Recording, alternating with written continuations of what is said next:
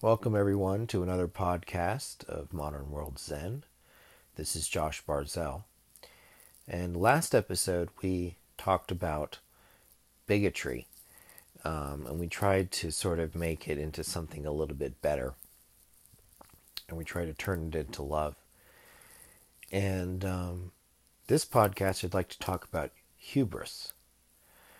And hubris is something that is like bigotry. It's basically it's excessive pride. That's how it's defined. So we have that problem in our society, right? We have the problem of hubris. And it's like bigotry in a way because, bigotry are sort of walled off from other opinions, right? And other beliefs. And it also can be racial. If you're white and you're a bigot, well, you're not interested in looking at anyone of any different race because you sort of identify yourself as a certain way or a certain religion. Hubris would just be the excessive pride in sort of, you could say, white nationalism.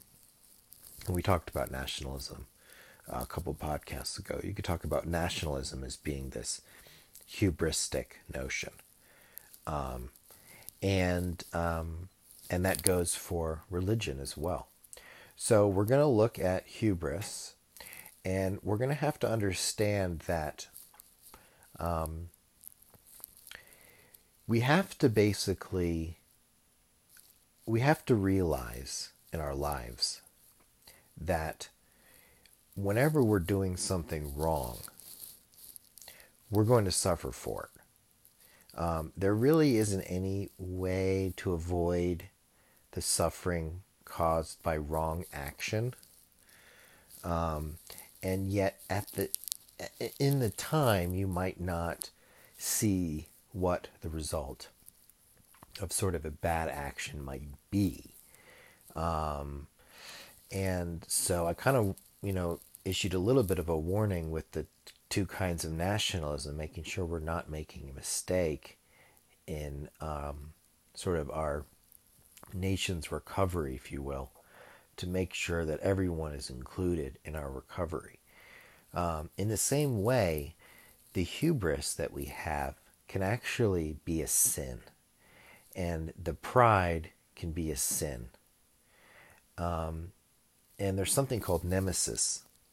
Nemesis is the destruction of the hubristic man in the Greek tragedy. So it's defined as the excessive pride toward or defiance of the gods, leading to nemesis. And it's what brings about one's downfall, right? So we know from the Bible that pride cometh before the fall. So all of these notions are equivalent, right? So we're looking at hubris from the point of view of Eastern philosophy. So what we're going to look at now is this idea of we're going to look at this idea of pride and how it leads to one's downfall from an Eastern philosophical perspective. So we can sort of construe certain things that are written in the scriptures, Eastern or Western, and we can construe them and act on them not correctly. We can act on them incorrectly in sort of in this hubristic notion or form, and actually suffer as a result and incur sin and incur suffering. So what does it mean to sort of misconstrue the scriptures to our own downfall? And this is a lot of what why people don't like religion, why there would be so many atheists maybe, because they're not interested in making these kinds of mistakes. So they just will throw out the baby with the bathwater, so to speak. They'll give up their God, they'll give up on their God, and they'll give up on their religion because they don't want to get into trouble with that hubris, right? So they're not interested in being hubristic or excessively, or have excessive pride, and sort of misconstrue the scriptures and suffer as a result. So we really need to fix this, both so people don't suffer as the result of their hubristic notions, and also so people can actually see that, hey, maybe religion isn't so bad, and the belief of God is helpful, and sort of, we can show them how to avoid the pitfalls, if you will, of religion, if there were any. It would be from a sort of a wrong understanding. So generally, the religions themselves talk about oneness. And oneness actually can be misconstrued.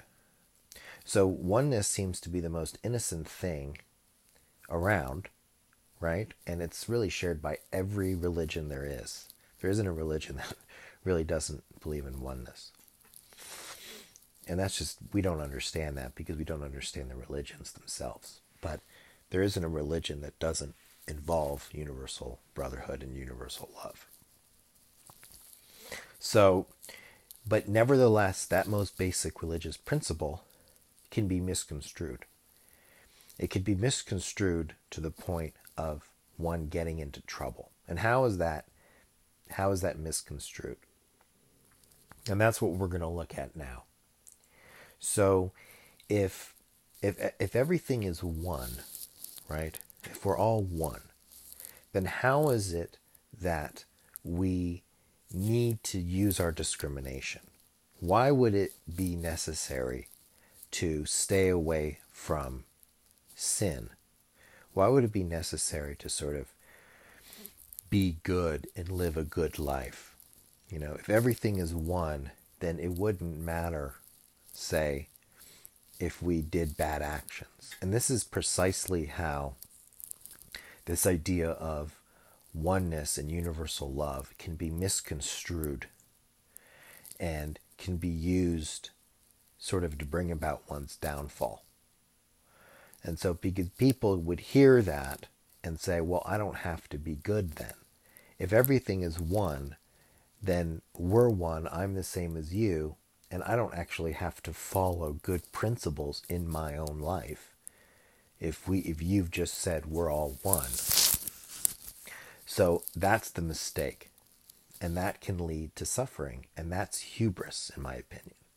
So again, the Eastern philosophical idea of hubris would be just to believe that oneness might exist, but not to see the sort of, not to use one's discrimination to know still what's right and wrong.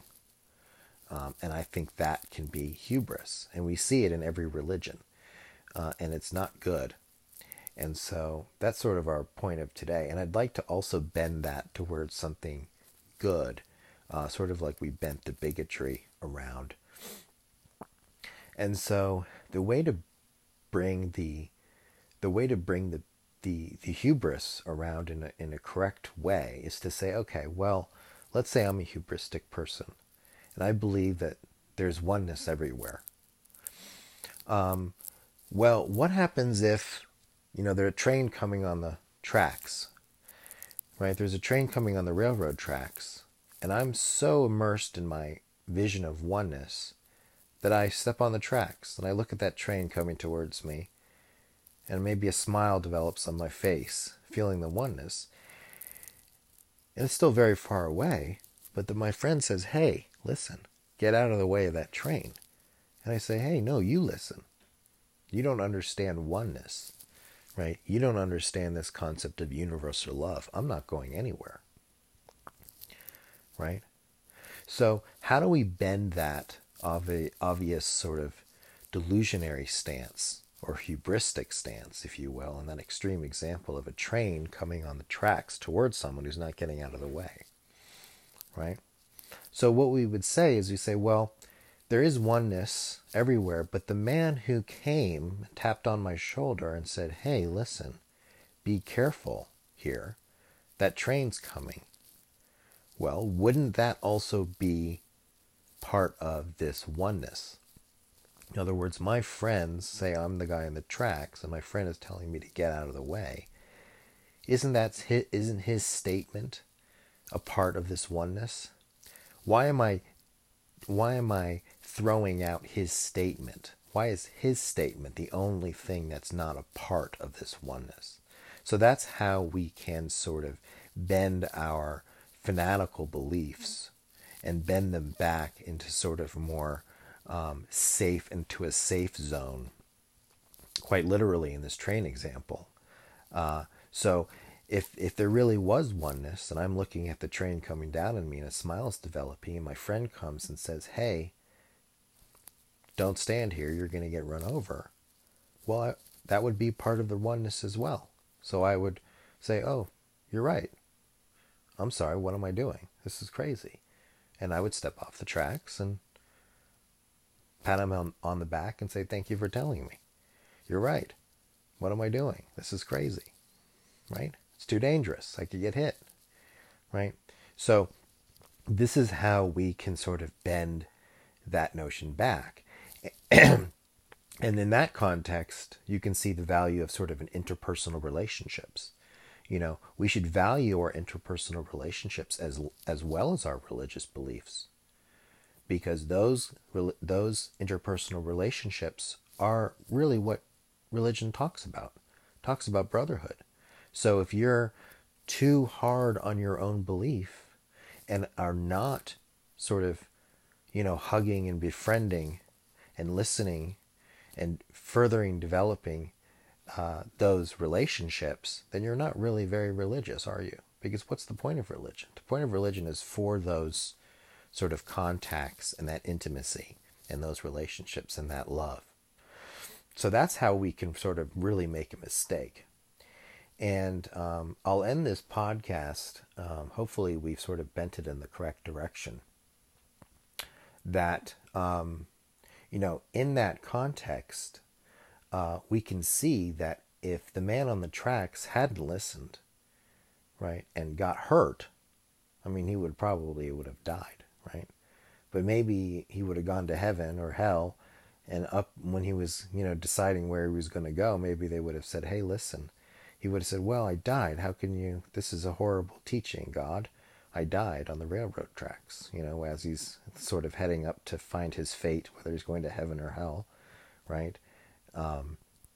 He could say, well, we told you not to stand on those railroad tracks, didn't we?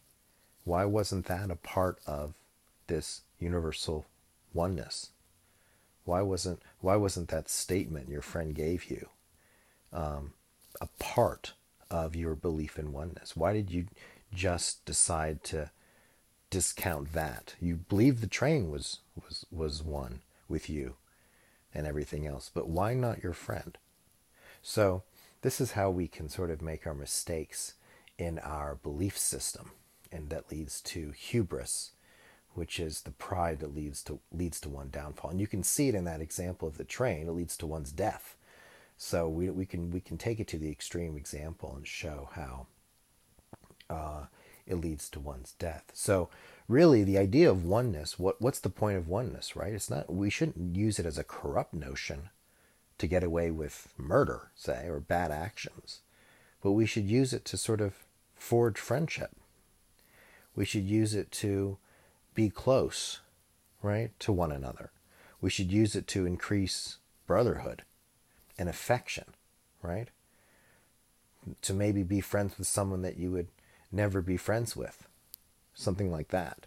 Or to further those relationships, to find more love in the world, is why we're saying the notion of oneness. It's not an excuse to be evil, and that's the hubris. So hopefully we've sort of hopefully I've brought some people back that maybe have discounted what religion really says, and hopefully I've steered some people who are very religious into sort of a more, not muted tone, but at least, you take the hand of the friend, because that's also that's being a very religious person, to have those intimate interpersonal relationships and to listen to one another and to love one another. So, and we say, well, that's not a very good result, right? I don't like that result, because it seems like some sort of con game, right? Because we're talking about oneness, but oh, there's an exception, and oh, there's an exception. Why can't I stand on those railroad tracks and have that train sort of miss me, like I'm, in some sort of movie fantasy, right? Since everything is oneness, why can't I behave badly? This is ridiculous. This is terrible. It must not be true, and I'm going to show you wrong. And I think in that context, we should just understand that, the if we're looking for a sort of perfection, right? In that context of us standing on the train and being defiant and wanting to sort of become God and have that train miss us, that ideal of what we're imagining is possible, right? But I've just shown it's not possible in that way, right? So you say, oh, you're so bummed out now. You've given up on the ideal of perfection for man, right? And if anyone's listened to these podcasts, they would understand that that's the opposite of what I've tried to do. I've tried to show how man can become ideal. And I've looked at, Jesus and Buddha and Muhammad as those examples. But that's extremely difficult to attain to. So, if you're trying to attain it today, well, you're not going to attain it today. So just be safe, be careful, stay away from excessive pride, and just stay on the right track, because you can get hurt, right? And that's sort of the lesson of today's podcast, is that yes, there is an ideal of man.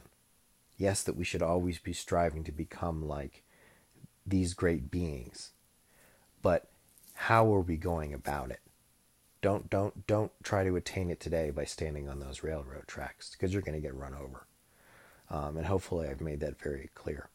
And so hopefully this has been enlightening for you today, and we've sort of steered you away, quite literally, from this hubris, which we can all suffer from. And I look forward to doing another podcast soon, and we'll stay on sort of the practical side of things for this next series, which should be roughly the same amount, 7 or 8 podcasts.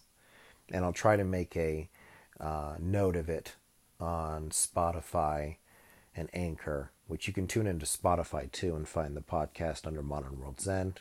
It's on Spotify as well as Anchor and some other places. I think Google carries it now. And so thank you very much for listening, and we will see you next time. This has been Josh Barzell for Modern World Zen.